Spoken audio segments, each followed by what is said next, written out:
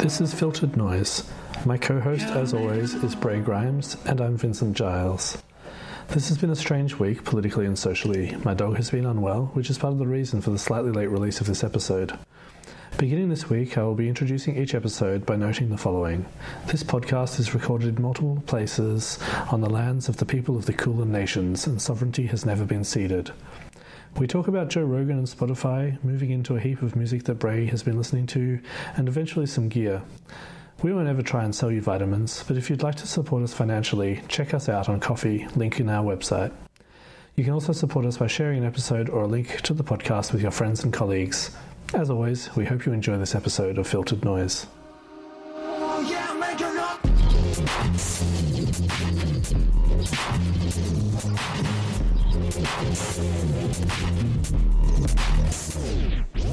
Yeah, after we recorded the podcast last week, Peter Evans put out a new album. Oh, did he? Sick. It's just ridiculously good trumpet playing. He's so good. Which is, I know,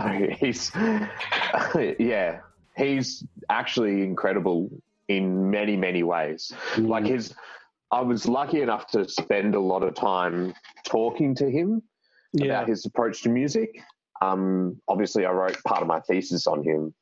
Did you? But also, I used probably it as a case study. Interesting. Yeah, it was originally on Stockhausen, but then I sort of ran into trouble interviewing Marcus Stockhausen.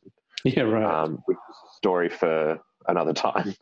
But I ended up using Peter Evans and Ivan Lonning, who's this, I want to say Norwegian trumpet player, and how they used different multiphonic techniques. But because very, very different players in different ways. So yeah. But when Peter came to Australia, one of the things he talked to me about with his approach to music is he's just like, it's kind of like spinning plates, but you're in a sci-fi novel at the same time. I'm like, okay. Yeah. It's like multiple things on the go at one time. Yeah, that actually makes a lot of sense. Yeah. Did you hear him and Tristram as soloists in the Aaron Cassidy? No. Record Former Boundaries? No, I didn't. Bonkers. Yeah.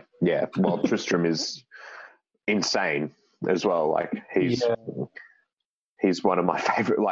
It's just two of my favorite trumpet players. Yeah. So yeah, and it's so good. Yeah. Sorry, what were you going to say? I don't remember. I was going to say one of the other things that really touched me. One of the phrases he said that really touched me, and I really want to take it into every bit of music I make from here on in, is that he creates music not as being goal orientated, but as being path orientated. I like that. It's another one of those sayings that sort of creeps into your mind, and you think about it as your approach to music instantly. But path orientated rather than goal orientated, it just makes so many sense in so many ways, especially as somebody who came from that instrument where it's like, in improvised music, it's often a solo instrument or it's kind of almost meant to stand out. But then in an orchestral setting, a lot of the times you're playing as a part of a section. And I feel like that narrative fits with both of those. The narrative of path-orientated rather than goal-orientated fits with both of those fairly well. Yeah. And then taking it over into electronic music, it's perfectly. It also seems to resonate really strongly with experimental music practices in the Cagean and post-Cagean sense. So thinking about experimental music as accepting the output regardless of whether you like it or not as one aspect of experimental music practice. So that the goal is not to make something necessarily the best it can be, but to let go of, I guess, the goal really, but to let go of yourself and let the process, let the let the path take over, to use that term. Yeah, like maybe even the releasing of inhibition. Yeah. Yeah. Yeah. There's Richard Barrett in his PhD thesis, and I think probably in his book as well, which I haven't read yet, but it's on my list to buy.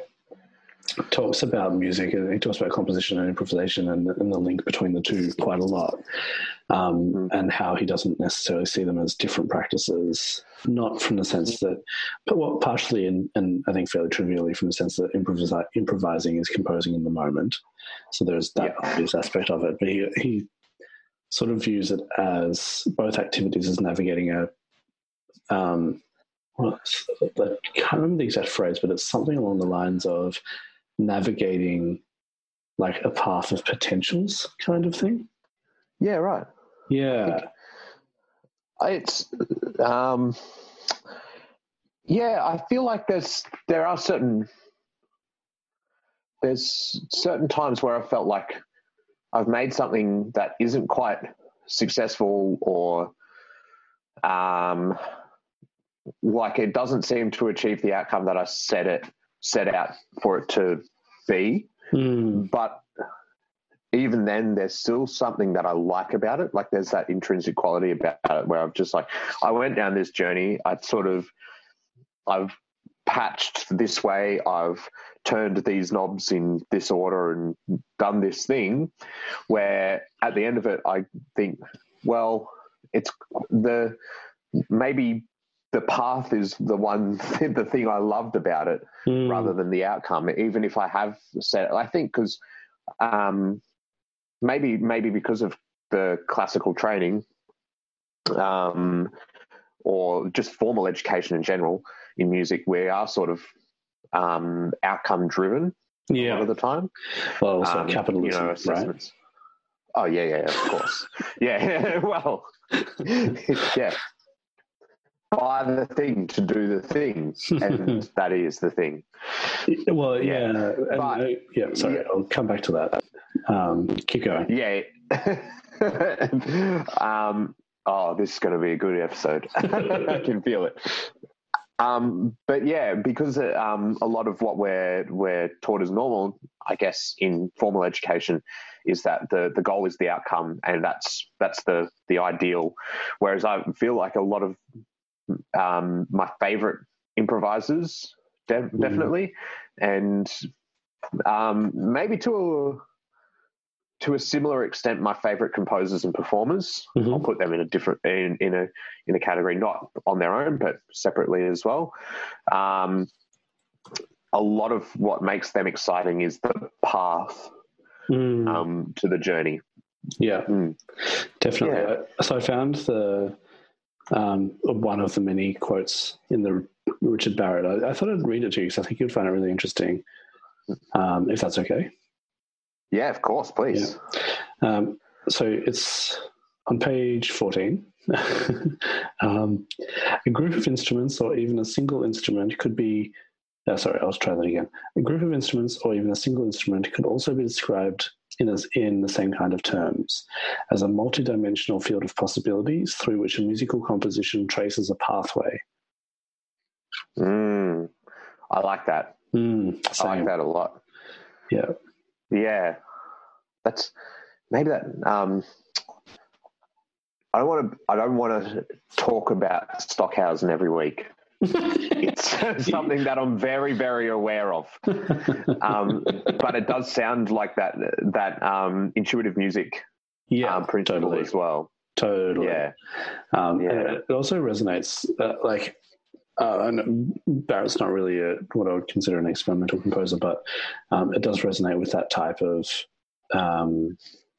process orientation, I guess. There's also this great website, which you might like, Bray, which I've just got to remember.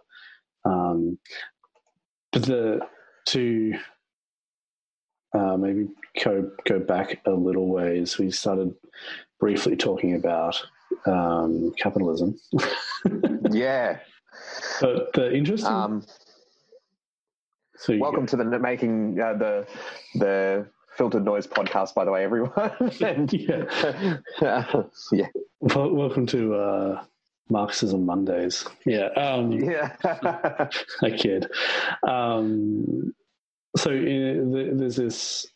I'm not sure how familiar you are with this, and I'm not familiar with it much at all. But Immanuel Kant wrote a critique of instrumental reason, but there's a whole bunch of additional philosophy around instrumental reason or instrumental rationality. But I love the description of it. This is from this is from Stanford Encyclopedia of Philosophy, in case anyone wants to go and read up on instrumental rationality. But it says, someone displays instrumental rationality insofar as she adopts suitable means to her ends. Instrumental rationality, by virtually any reckoning, as an important and presumably indispensable part of practical rationality. However, philosophers have been interested in it for further reasons. To take one example, it has been suggested that instrumental rationality, or some tendency toward it, is partly constitutive of intention, desire, or action. So it goes on, but the basic premise is, and the biggest criticism and critique of thinking instrumentally, is that the means justify the goals, or the goals justify the means. I can't remember which way it is. But basically, it's all throughout the whole capitalist thing, right? So the goal is more profit, so get that by any means. The means, the goal justifies the means. Yeah. It's a little like, the reason why I'm crapping on about it so much is I just think that in music, being path-oriented, that phrase is really beautiful, because it is the opposite of goal-oriented, like literally the opposite of goal-oriented, but it also means that the end is amorphous in a way, right? Through tracing the pathway, you're not justifying the path to get to an end. You're blurring the end by focusing on the path. I think that's what. Yeah, I think there's something similar that makes me think about like the idea of music not being goal orientated. The fact that people play, all their lives is one of them. But one quote, and I think I've heard it from about a dozen people at least, is that sound hangs in the air and then it disappears. Mm-hmm. So it doesn't even matter if on a very simplistic level, if your goal is to play Sweet Home Alabama on guitar, for example, then it's a very succinct goal that doesn't mean anything necessarily. It might mean that you achieve something technical in terms of facility on guitar, but it's all very inward thinking, and very inward focused. Whereas when you start creating music and start making music, that becomes the path to create. And that's an endless endeavor. Whereas if the goal is to make music, then you can do that by learning Sweet Home Alabama on guitar. Totally. But it's not the path to making music. End. It's the goal, right? Yeah. Yeah. So tell me, going back to Pete Evans, what's the album called and where can I get it? Because I want to. Well, it is on Bandcamp under his label, which is his label is More Is More. Yes. If you type in Peter Evans, I think you'll get up to him. But it's called Into the Silence, and it's live in China. Cool. And it is absurdly good in terms of it's not electronic in any way. One thing I really do appreciate, though, just as we are talking about like electronics in general, but also like acoustics and sound in general, Pete Evans has a particular way of using the microphone and using microphones. I think it's very prevalent on his solo records. Interesting. So if anyone's ever interested in particularly horn miking or horn recording, I suggest going and listening to a Peter Evans album, Peter Evans solo album, because it's a very, very clear representation. What I think he does, at least, I've seen him in a couple of different scenarios, but as far as I can tell, is that he has a bell mic, which is very, very near, and then he has overheads over the top, which capture things that make it all sound a lot more organic, that you wouldn't necessarily attribute to a part of a good recording. Things like sound of the breath, like valves clicking up and down, but also the natural reverberation of the room is picked up beautifully by those sorts of mics as well. Yeah, all this, a lot of the stuff that would be kind of in a pure sort of classical recording would be undesirable, or even a jazz, inverted commas, recording. Yeah. Yes, awesome. Yeah. Thanks for that. I was definitely check that one out. Yeah, I just added it to my Bandcamp shopping cart, and it's joined a growing list. Oh my god! So I really want, like, if I was to get any social media feedback ever, like asking an audience a question through a podcast, I really want to ask how many items are in your wish list on Bandcamp. Oh, there's a wish list? I didn't even know that was a function. How do you do that? Oh, no. So wish list is you just click the little heart and it ends up in your wish list so you can purchase it later. Oh. Just to be clear, I have 55 things in my wish list right now. Wow. Well, I have 4 in my cart, but I can't even find the wish list. Oh, right. There it is. Amazing. Yeah. All right, can I add a whole bunch of things to my wish list? Thanks, Bray. That's a hot tip. No worries. Look, I've been every time I find something that I'm like, oh, I have to. So after, just so everyone knows, we talk about music a lot, and we always ask each other what we've been listening to in the week, and I always put Vince's recommendation in my wish list so that I can listen to them later.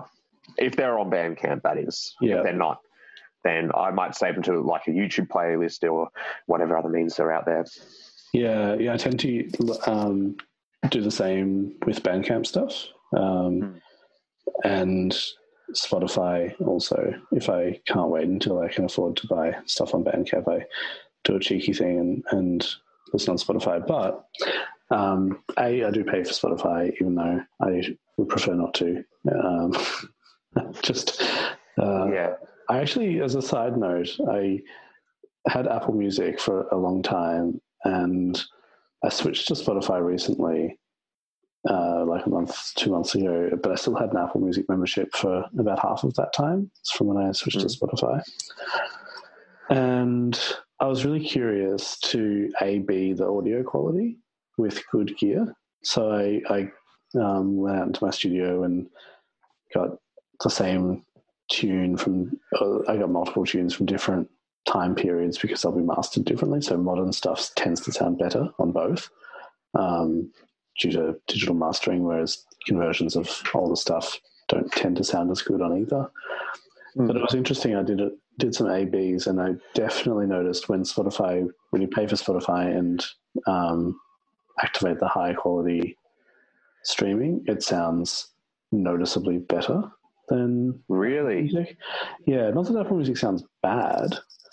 I just noticed that Spotify does sound noticeably better on the paid accounts. It sounds like trash on the free account. It's horrendous, but on the paid account it sounds better.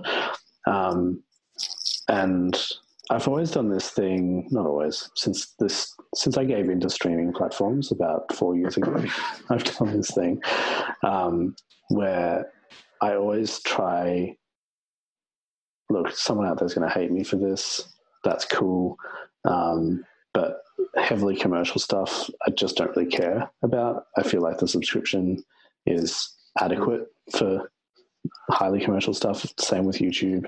It's all I have no ethical complaint about that. But anything that's independent or smaller artists, I would much prefer to buy either physical copies or Bandcamp digital copies. Because the Bandcamp stuff is vastly better quality than anything on Apple or Spotify or anything else. And B, because it supports them more directly. But for commercial stuff, I just don't care. I figured the other way is if I'm going to support a commercial artist, the best way to do that is to go and see them live, because I've got a better chance of seeing them live than I do small independent artists from, say, Ontario in Canada. That's 100% true, yeah. Yeah, so I'd rather, to support your argument, I'd rather buy their stuff in as direct means as I possibly can. Yeah. And that's live touring stuff and merchandise, right? For that's right. That's right. And to be fair, there's not many of them that I am really interested in seeing. I mean, there's a lot of them which I are, but a lot of them don't really tour here that often. But it's interesting that you should say that about the sound quality too. I hadn't really thought about it because I stream through YouTube, which is various sound quality. And Google have a platform which is YouTube Music as well. Yeah. Which is, it's probably no better or worse than Apple Music, I would assume. Yeah. Like they're all terrible ethically. Yeah. That's the reality.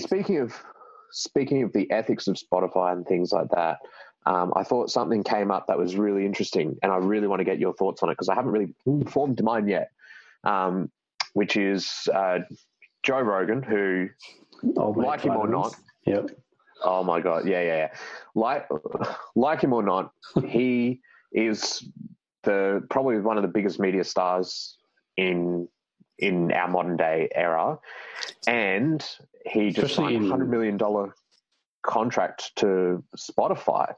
So his podcast is going to be exclusively on Spotify. That's interesting. Which I'm not sure if it's Spotify or Spotify Premium. I might have to check that as well.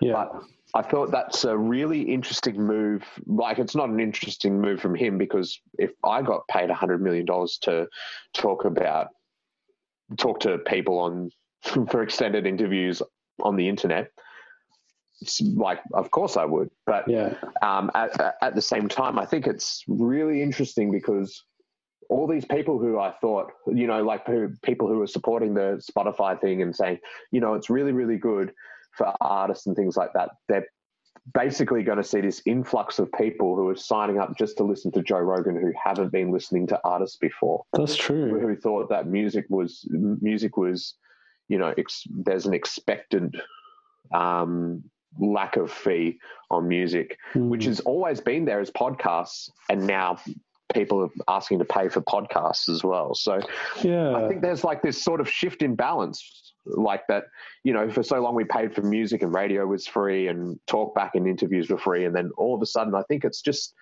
maybe it's just had a bit of a shift. Yeah. I mean, it's interesting you say that. So the comparison, more broadly talking about podcasts, a lot of the ones that I listen to will have a Patreon or some kind of crowdfunding, it's not really crowdfunding, but crowd support type structure. And it reminds me a lot of community radio. Here in Melbourne, obviously we're lucky we've got Triple R, PBS, SYN FM, 3CR. There's an abundance of community radio stations which all run on a subscription / patronage base, right? Or basis, I should say. So that podcast mechanism reminds me a lot of that, where the community that actually benefits from the podcast will support the podcast. So it's interesting that Rogan is being paid presumably by Spotify to go exclusively with Spotify. And it reminds me, Russell Brand switched his podcast over to Luminary, which is another premium podcast service, subscription-based premium podcast service.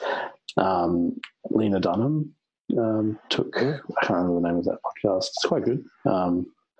took that podcast over to Luminary as well. And I get the feeling that Luminary isn't doing very well. It might well be. I just get the feeling that it's doing very well, probably for those reasons that you said about people have an expectation that podcasts are free. So it's quite clever for both Spotify and Rogan to do an exclusive with Spotify, because people already expect to pay for Spotify if they want to have ad-free listening, or not pay for it if they are happy to have ads and lower audio quality. Yeah. And so, absolutely. So it is a bit of there's already that expectation there, whereas paying for a service of podcasts, which is what Luminary is, doesn't necessarily have that. I don't know. Yeah. I think one of the other things is that because Spotify is a multimedia platform, and I feel like maybe artists do win out of it too. This is my other synthesized thought of it.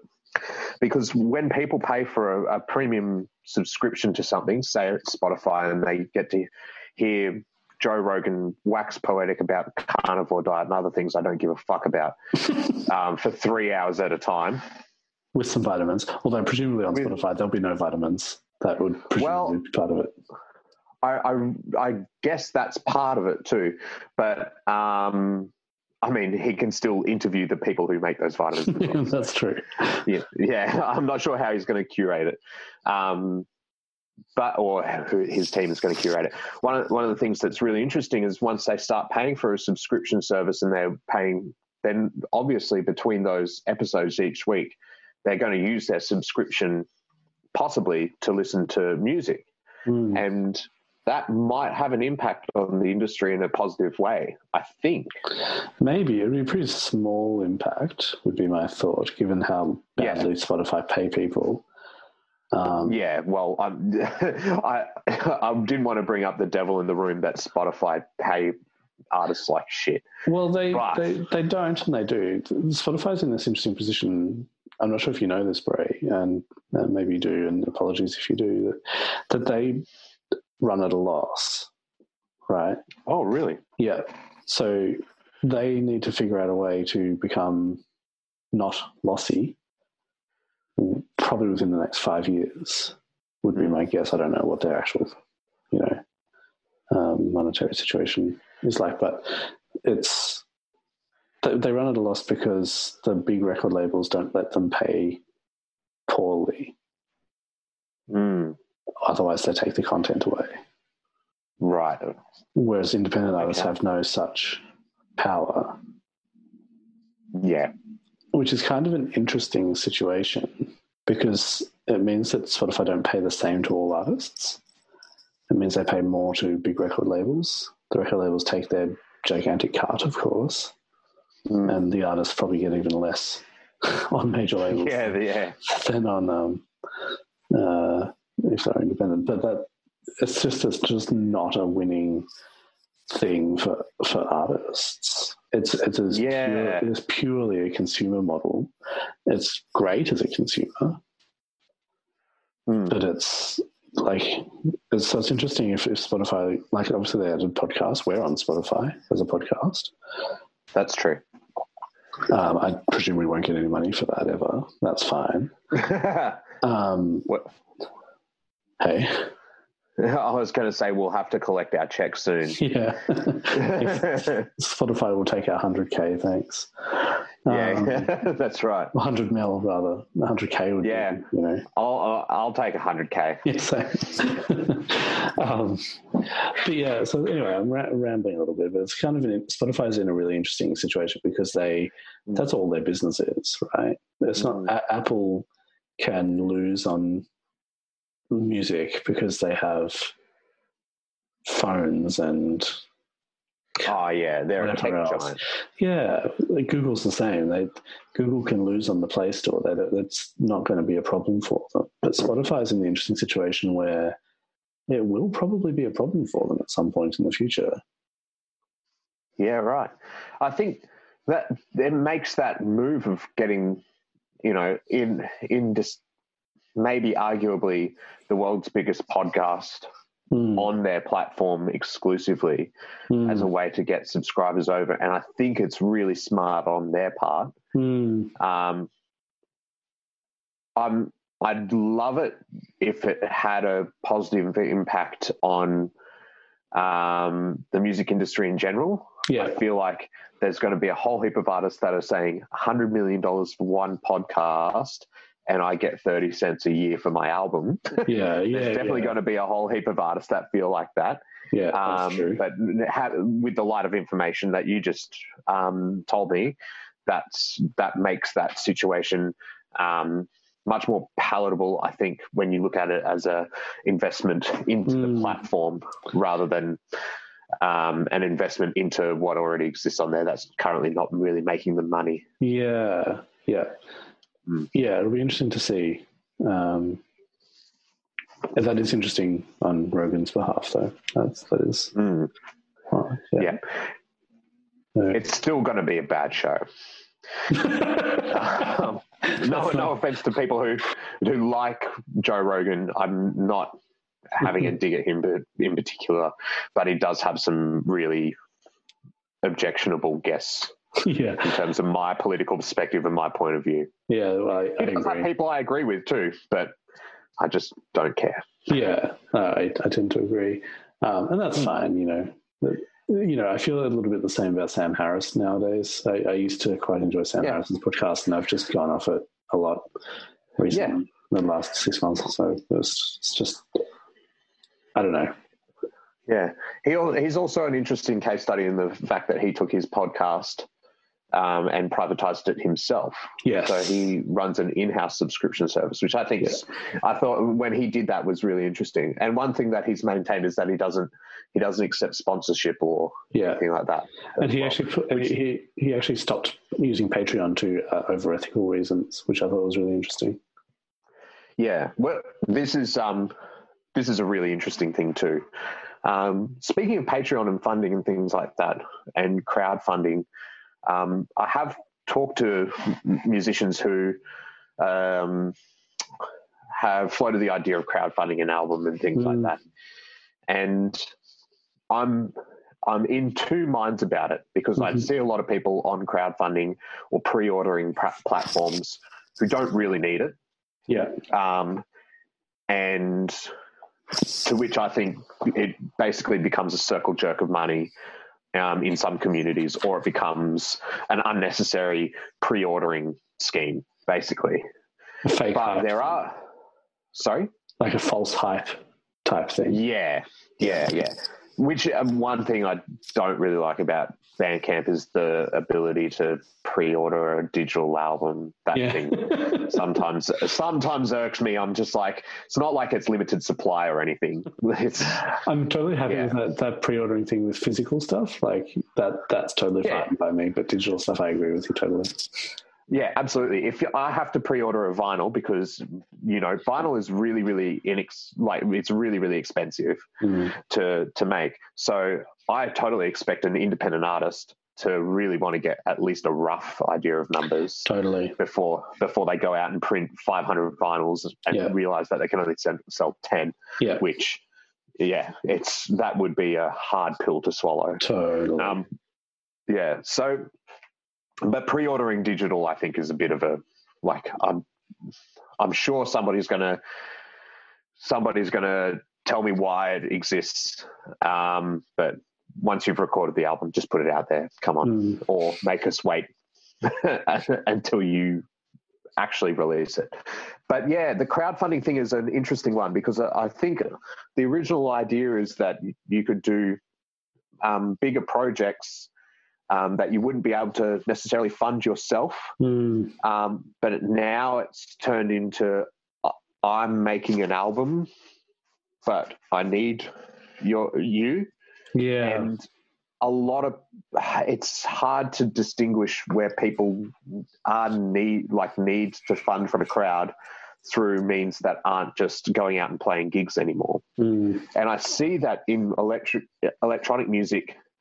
I do see some people who really do need support because they are making larger scale projects, installations, and whatnot, who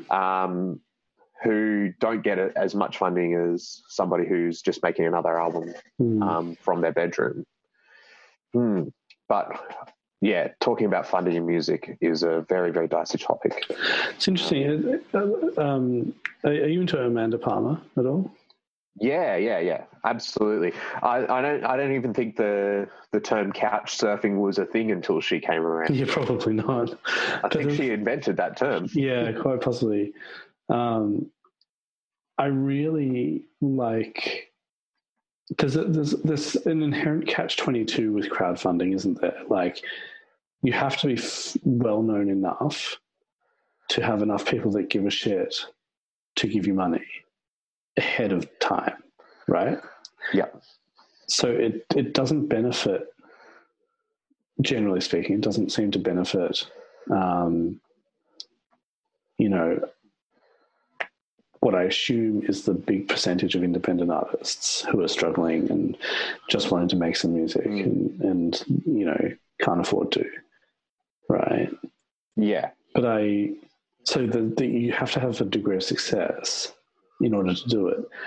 But by which point do you need to crowdfund? I think that's kind of what you're getting at, isn't it? Yeah, absolutely. And I think the Amanda Palmer example is somebody who's, I think, used her audience in a particularly in an intuitive and ingenious way. Like, she hasn't really exploited the platforms which she's belonged to at all. In fact, a lot of times she's invented the platform to exist, to make it happen. And that comes to sort of my point where it's like, there are people who genuinely need a platform like Indiegogo, for example, to get their project up and running, to really, make ends meet to make a project happen. But they're not the ones who are generally successful with the crowdfunding platform, whereas the people who are known, like you say, are. Yeah, or who have a large, periphery social network that are they're keen, which is good. Like, I think crowdfunding is a great thing overall, but it's just this weird situation, isn't it? Like, yeah, I would feel icky trying to crowdfund an album, whereas I feel like I kind of would prefer to do it through playing gigs and taking that money and putting it into a recording fund, because maybe it's just like, the old school way of doing it. If you want, maybe we're showing our age here, Bray. Yeah, that's right. Back in my day, we played gigs, but also the importance of actually having a product out there is far greater than it ever has been. Yeah. In terms of music, because your digital representation is something that can take you worldwide. And a gig is not something. That being said, though,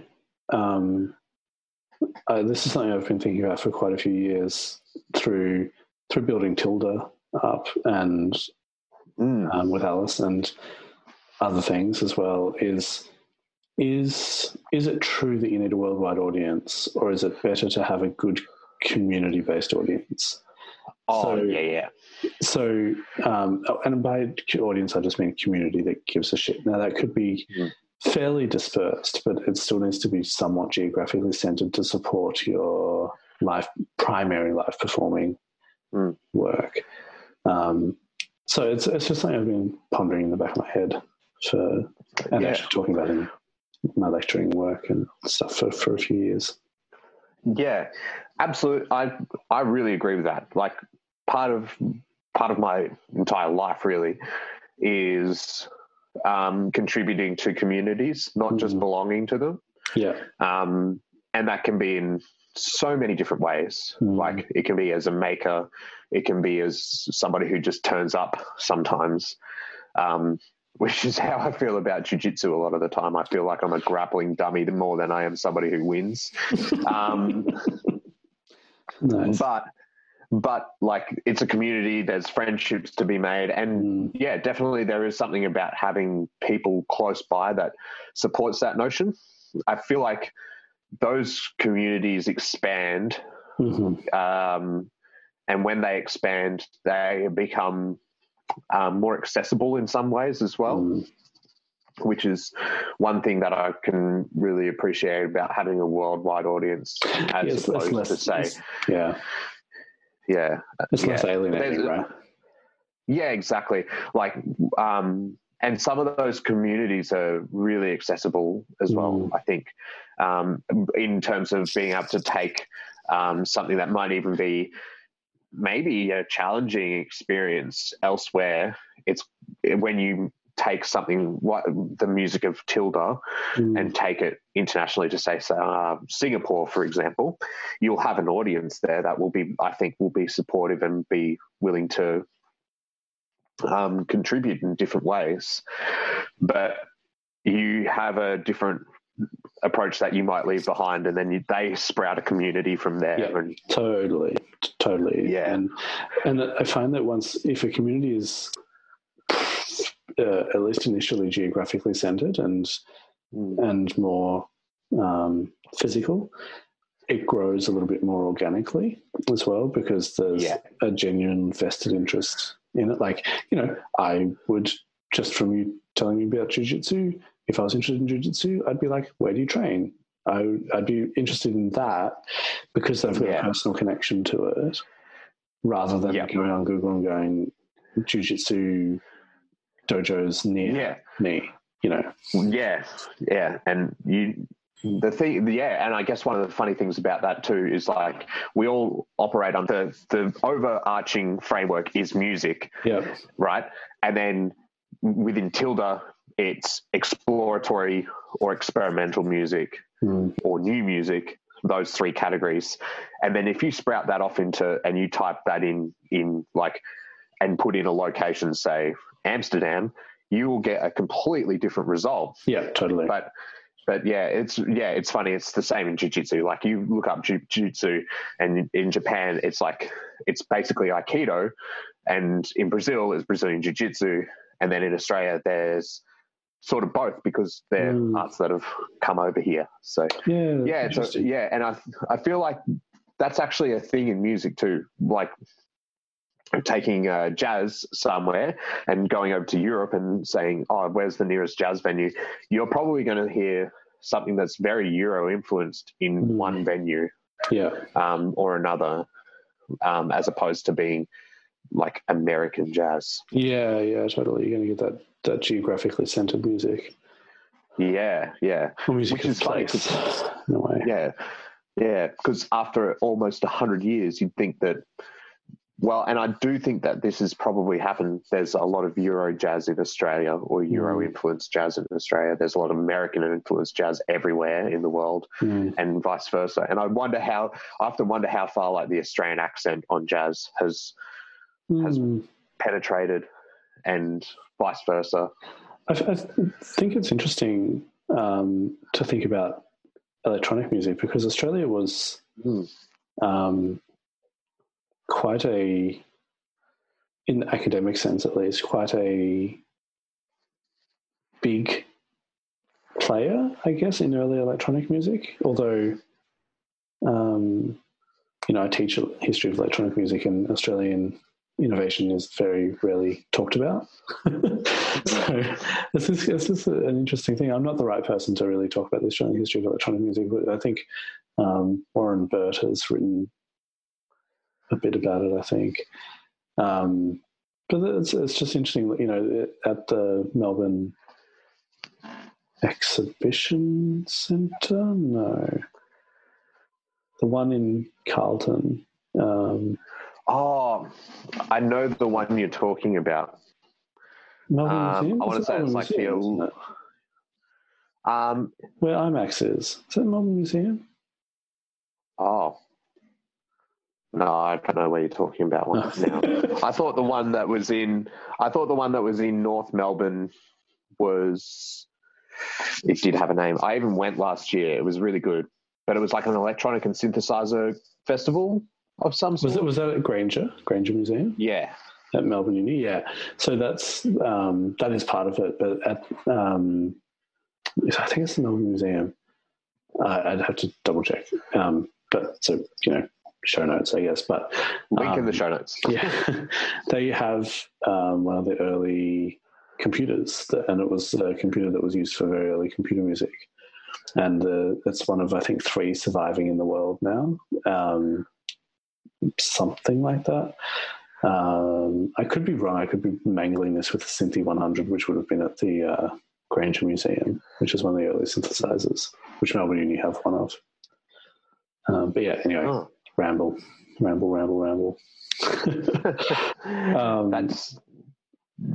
That's pretty much all of these episodes. We feel like we're rambling, and then we cut it together, and it's like, it's okay. This one's been interestingly structured. This isn't our normal flow of conversation. I wanted to ask, you said you've been listening to quite a bit this week. Are there any other recommendations? Okay. Hit me. I haven't made a list because I've been listening to so much music. I discovered this trumpet player called Dan Rosenboom, who's a LA trumpet player, who has a label called, I want to say it's called Orenda. Mm-hmm. I could be butchering the title, but Orenda. And it kind of has this. So one thing I used to listen to a lot when I was younger was I was a rock and metal kid. Nice. Basically, I listened to my mum's Led Zeppelin records and Deep Purple and music like that in my more formative years of listening to music and appreciating music. So, Orenda, on Bandcamp, it's run by Dan Rosenboom, who's this trumpeter and cornetist from LA, who's mostly actually been involved in, film and that sort of commercial scene, but has released some really interesting records, and they kind of follow this sort of post-rock jazz kind of, but also like proggy metal kind of vibe as well in some cases. So there's a few albums on that label which I've been really interested in, including a couple where Dan Rosenboom's on. He's got one called Absurd in the Anthropocene. I don't know how to say that. Anthropocene. Yeah, Anthropocene. Yeah. Which is quite good.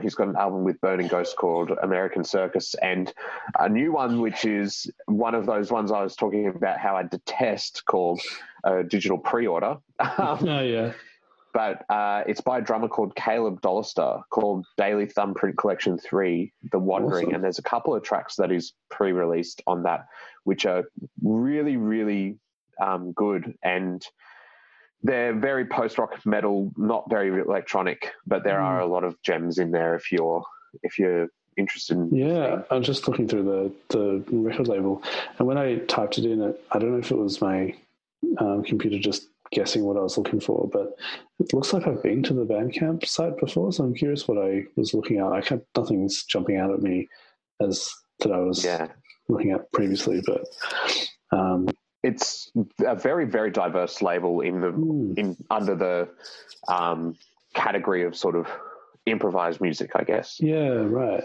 Awesome. Yes, so that's one of the things I've been listening to. Another thing I've been listening to is from a band called Sugar Stick and Xerox. Mm-hmm. You sent me that. That was sick. Yeah, unbelievable.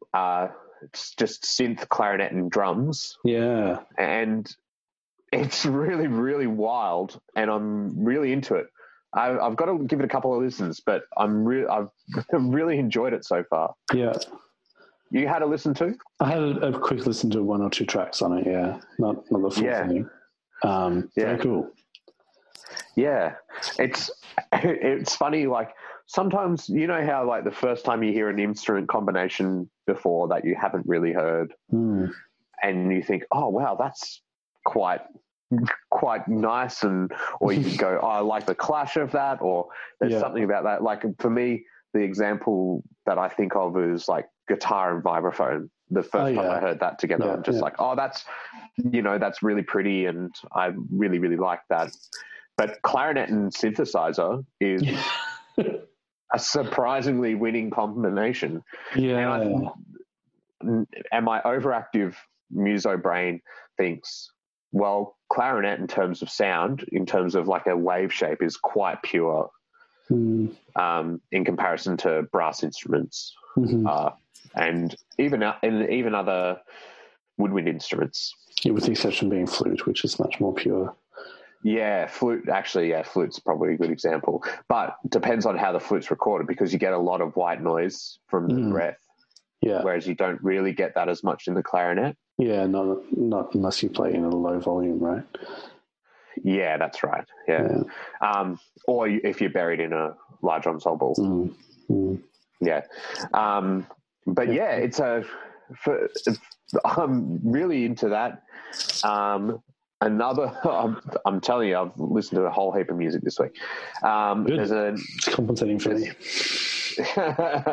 There's an album by an artist called Tape Loop from Charleston, South Carolina, who's got a really, really long and interesting catalog. He's released a whole heap of music that he's recorded straight to tape from when he was a teenager or even a preteen, which is kind of cool to see, because now you get like an audio timeline of his career. I'm just looking at the Bandcamp now. Wow. Yeah, but Contagion, which is a 2020 release, I'm guessing released during lockdown. Yeah, April 23rd, 2020, has some amazing music on it, using OPZ, OP1, Digitact, Monotron, and some samples, basically. Wow, so cool. Yeah, it's another one of those things where I look at an artist's catalog and I go, oh, I really love that, because and it makes me wish, God, I wish I had kept, some of the, even like old MIDI files or something that you keep from Finale from back in the day when you were in high school, just to hear what you were like. Yeah, totally. Yeah. How good. Yeah, I really like the idea, and his albums are great as well. Okay, added to the wish list. Yeah, and then there's another one where I like the idea, but I'm not as big of a fan of the album yet. Okay. So it's a duo that goes under the name of Rovox 625, and it's Clive Henry, who's from a few bands, and Lee Stocco. And this album is called Too Close to Home, and it's inspired by Def Leppard, Confectionery, Tape Noise, RoboCop, and Doors to Nowhere, which I love it when people don't take themselves too seriously. Did you send this one to me during the week? Yeah, I think so. I don't think I got hand dubbed to C60. So it's hand dubbed to C60, which, for those of you who don't know, C60 is just a tape. So I'm just guessing like cassette tape. And I like the idea. The music I'm not as into, but there is a certain sound to it that is quite enjoyable. There's a texture that's quite enjoyable. The ideas that come out are probably a little plain for me, but the actual intent and the execution and some of the textures that come out of it are very interesting, and I really, really like it for that reason. Yeah, cool. I'll check it out properly. Yeah, I'll add it to my wish list. Interesting to find. Yeah, that's. See, I've taught Vince something. I feel great. Awesome. So in your maybe slightly more lackluster week of listening to music, what have you heard? Look,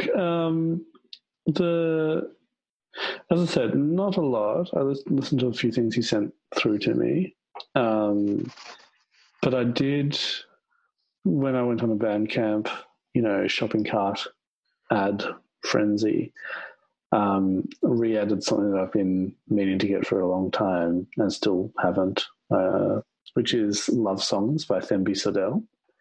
this album, Love Songs, is one that it's been on. It came out in. I'm just looking. It's on Room 40, so it's been out for over 2 years now. It came out in 2018, but it's a album about. Well, I'm just going to read the thing. I think this one was like about dealing with depression and anxiety and stuff, and it's part of like a sonic or an attempt at sonifying that experience of anxiety and depression. It's really cool. It's very electronic album, but much more in the kind of noise vein, I guess. It's awesome, and I've streamed it a few times, but I've been meaning to buy it for a while and just haven't got around to it, unfortunately. So that's on my priorities list. So I recommend that one. It's really, really deep sonic world, I guess. What else have I been listening to? I've been listening to just some kind of relatively easy listening things. So King Crimson, their entire discography is on streaming services now. So I've been listening to some, 60s through to present prog rock. Been listening to Mr. Bungle's first album. Because of the talk about Mike Patton recently that we had with Tetema, I thought I'd dig into some of the Mr. Bungle stuff. I've been listening to Devin Townsend Project's album from 2010 called Key, which is a nice rock album. But yeah, nothing particularly that's like, those are the things that are the most, I guess, this weeky. I did come across a track or a piece by the composer Mark Applebaum, though, from a friend it's called Speed Dating. I think it's called, the piece is called 3 Unlikely Corporate Sponsorships, and there's 3 in the series, and they are very, very worth checking out as well. I don't know if you're familiar with Mark. I love Mark Applebaum. So, that's from 2018. The album's called Speed Dating, and the pieces, 3 Unlikely Corporate Sponsorships, are great. So, but yeah, I think surprisingly enough, for somebody who hasn't listened to much music this week, there's actually a lot on there. Yeah, but it's all pretty superficial listening. Like it's like all the Crimson stuff I've had on in the background if I'm doing something else. Like it's not being particularly active listening. That's the big thing. Yeah, totally. I feel like there's definitely times where even stuff that you were once challenged by, maybe is the word. I don't know, or once intellectually fanatical about, become more background listening. Totally. I think I hit a point of that with a lot of music actually, but particularly there are Steve Lehman albums where they still surprise me even if I do have them on the background and I have to like re-listen to them. But yeah, King Crimson might be a little more subdued than that. Yeah, it's interesting. It's almost as though, because I know a lot of that music really, really well from having listened to it a lot when I was younger, that it's interesting having it on as background music can actually sometimes almost lead to new insights because you know it well, and so you're suddenly made aware of something that you probably hadn't heard before as a side effect of not listening particularly actively. I don't know, it's quite kind of hard to describe. But the other thing that I've been looking into this week is the composer Morton Feldman, and I quite like Feldman's works, but I don't know many of them. I know enough of them, but I don't know his whole oeuvre. Please forgive my poor French, anybody who knows how to actually speak it. And I watched this documentary on YouTube about his life and stuff, and you know, I won't gloss over the potential, I don't know, Me Too-iness of his treatment of some individuals, allegedly. He's dead now, but it's an interesting thing. So, but I just found I've been reading and watching some stuff about Feldman, and it's been kind of interesting to me conceptually, because he draws so much inspiration and influence from painters, New York painters, I think. But I don't know if you know the story about John Cage's 4 Minutes and 33 and the origins of that. See, I reckon I've heard folklore about it, right? But I don't really think I know the entire story. Right. So as far as I know, it's like a hyperbaric chamber experiment, right? There is that. That's the big folklore story. But there's an aspect that's, it's not specifically about 4 Minutes 33, but it's about a lot of the work from that era, and 4 Minutes 33 kind of encapsulates a lot of stuff like that. But he came across a painting by the name I forget. I'll have to look it up and put it in the notes. But it was this painter did like really thick paint, like white paint, on a canvas, and Cage was really struck by, he did ones with black paint as well, and Cage was really struck by these gigantic paintings that were just black paint or white paint, because it was there was so much paint on it that from afar it looked like a white canvas or a black canvas, but as you got closer, different lighting, you'd see the subtlety of the texture, right? And yeah, so this was a lot of the external influence on Cage's thinking, but also on Feldman's thinking. And Feldman's whole thing was apparently treating music as a canvas for sound. So thinking, that's particularly in his later life, he started, like his second string quartet is somewhere around 6 hours long in its entirety. And it's all about the texture. It's all about the surface. It's not about harmony, and it's not minimalism per se. It's not like, say, Arvo Pärt or Louis Andriessen or going back a generation, Philip Glass and Steve Reich and that kind of stuff. It's not like that.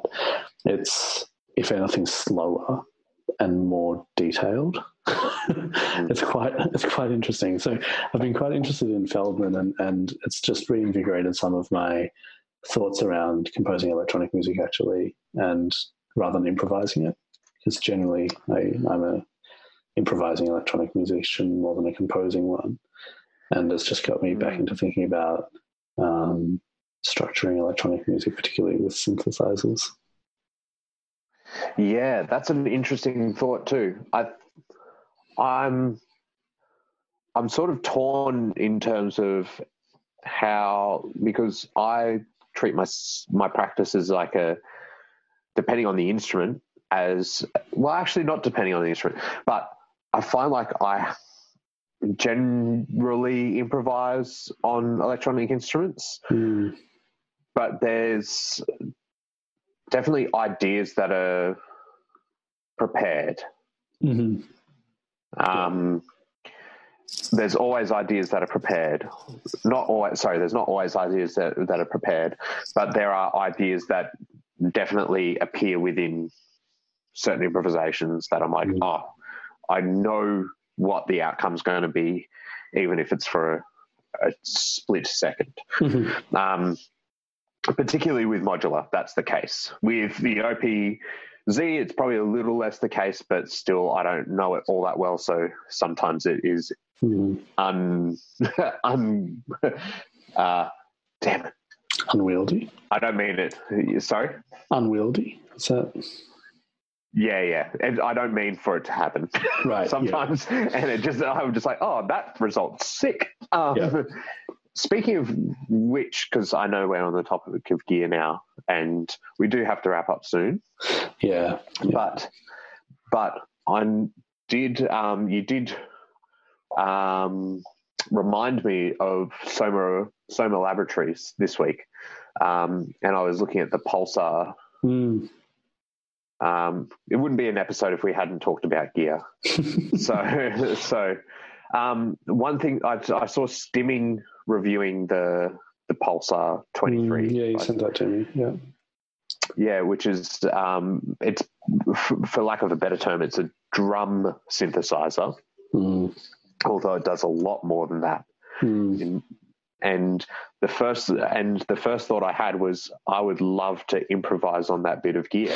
Me too. And it reminds me a lot of the Mescaline drum module. Yeah. Yes. Because it seems quite unpredictable. Yeah, absolutely. And I think there's something about that sort of chance in electronic music, especially when you don't know it as well as some other people. Like, I can't imagine. I love what Andrew Huang does and what Heinbach does, and what Lookman Computer does. But they know the instrument so well that I think that the result they get is beautiful, but they know it so well. I think they can predict results a lot better than, say, you or I, with the number of resources.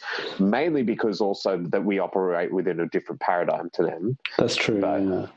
But at the same time, that I saw some live footage of Lookman No Computer, and I was like, that is amazing.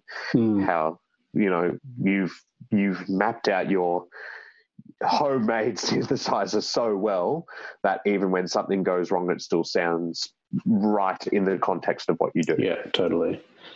I do, like, with both the Lyra 8, which is the other bit of gear from Soma that I'm really keen on, and the Pulsar 23, and the Folktech Mescaline, all of those, especially the Pulsar and the Mescaline, and specifically the drum part of the Mescaline, it seems so intentionally designed to be unintelligible in a way. And what I mean by that is that it seems, I haven't used either of them, and I'm really keen to use both. But my friend Mitch has a Mescaline, and he knows it pretty well, and he's come to talk about the design intention, where you're not told what any of the input-output jacks do or are or route to. And so that seems the case with the Pulsar as well, where you might think you're patching in like a delay, but actually that delay is part of a internally routed network that, when patched just so, reroutes the information or the audio in a different way that you don't expect. Yeah. And I think that's actually I was talking to my friend Steve recently about, there was a thread on Aussie Wigglers on Facebook about it, and about the design aesthetic of Make Noise modules as well, and how they're not really user-focused. They're process or pathway focused would be my thought on the Make Noise stuff. Nice way to tie it around. I like it. Yeah, there you go. Thanks. It's because you just look at the labeling and the routing diagrams, and you're like, yeah, but when I change this, it doesn't really seem to do what I think it ought to do. Yeah.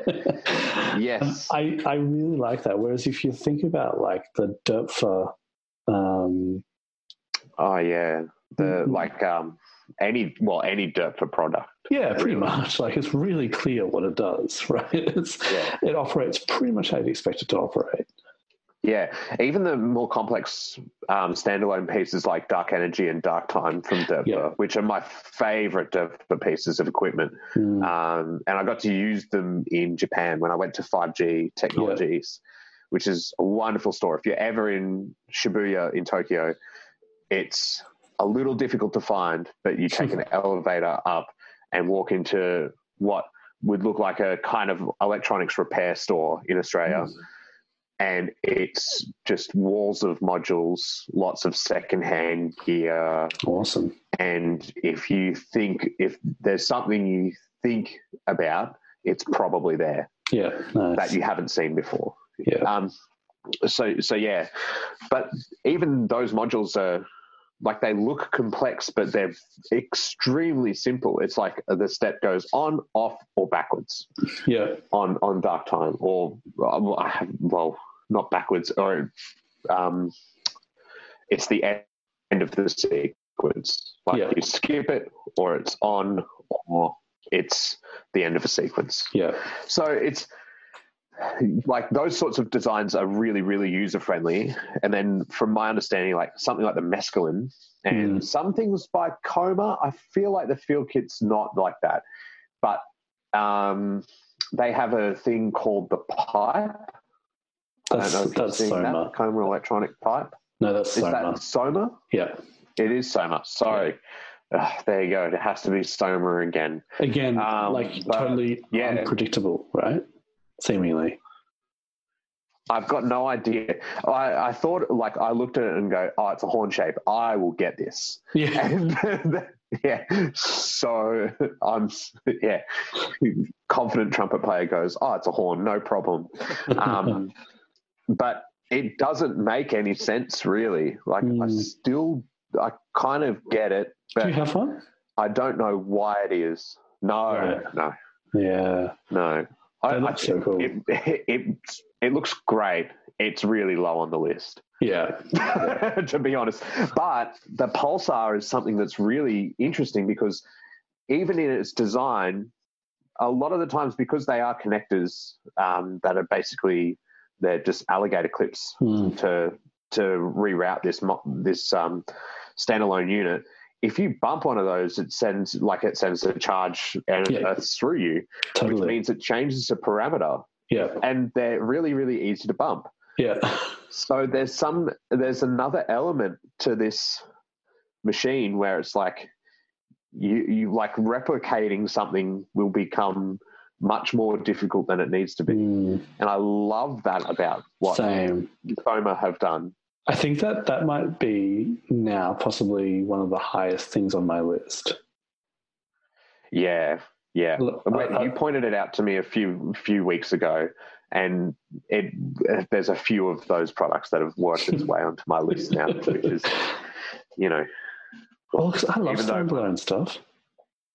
I've come around to it. I didn't think I would be. I thought I'd be that person that would have a Eurorack case full of little 2 HP modules, and I'm really trying to cram as much stuff into my case as possible. And now I'm really, really coming around to the idea of having standalone modules, because like the thought is, if I had to travel somewhere, I couldn't really take my rack. I wouldn't just take my DFAM, but something like that I would take, because it's like the possibilities are so much more. And the Mescaline is another great example. I want one so bad. It packs flat too, as far as I understand. Yeah. It's just quite fragile, right? I would imagine so. I don't know, but I would imagine so. Anyway, looking at what I've seen of the Mescaline, I think Andrew Huang got his hands on it at one point. I feel like he cheated, because I think he put it all into Ableton and just recorded a whole heap of samples from it, and it's not cheating. Like, he still made great music with it, but at the same time, I would have loved to see just on its own its organic thing, because he does that with so many other things. He did that with the Subharmonicon, which is still currently really, really high on my list. It's also really, really high on the price on my list, just below the Pulsar though. Is it? No, the Pulsar's only like 1,100 in Australia. Really? I thought the Pulsar. I looked up the Pulsar on Soma's website. Oh, maybe it was 1,500 euros. Oh, maybe I'm thinking of the Lyra or Lyra. Yeah. That makes sense. Yeah. Oh, look at it. It's such a beautiful bit of gear. Disappointing for me though. Yeah. The Pulsar is a beautiful bit of equipment. It does look really, really nice too, and it's laid out in a way that's it looks a lot easier than it probably is. Yeah, I want one. Anyway, on that note, should we Thank you for listening. Yeah, let's if you would like to get in touch, email us on filterednoisecast@gmail.com, Instagram us at filterednoisecast, or visit our website, filterednoisecast.wordpress.com. Subscribe and review on Apple Podcasts or elsewhere, or by sharing on social media or in other ways. Head and Tail music by Bribery. Visit Instagram at thisisbribery. This has been a Faulty Cat production.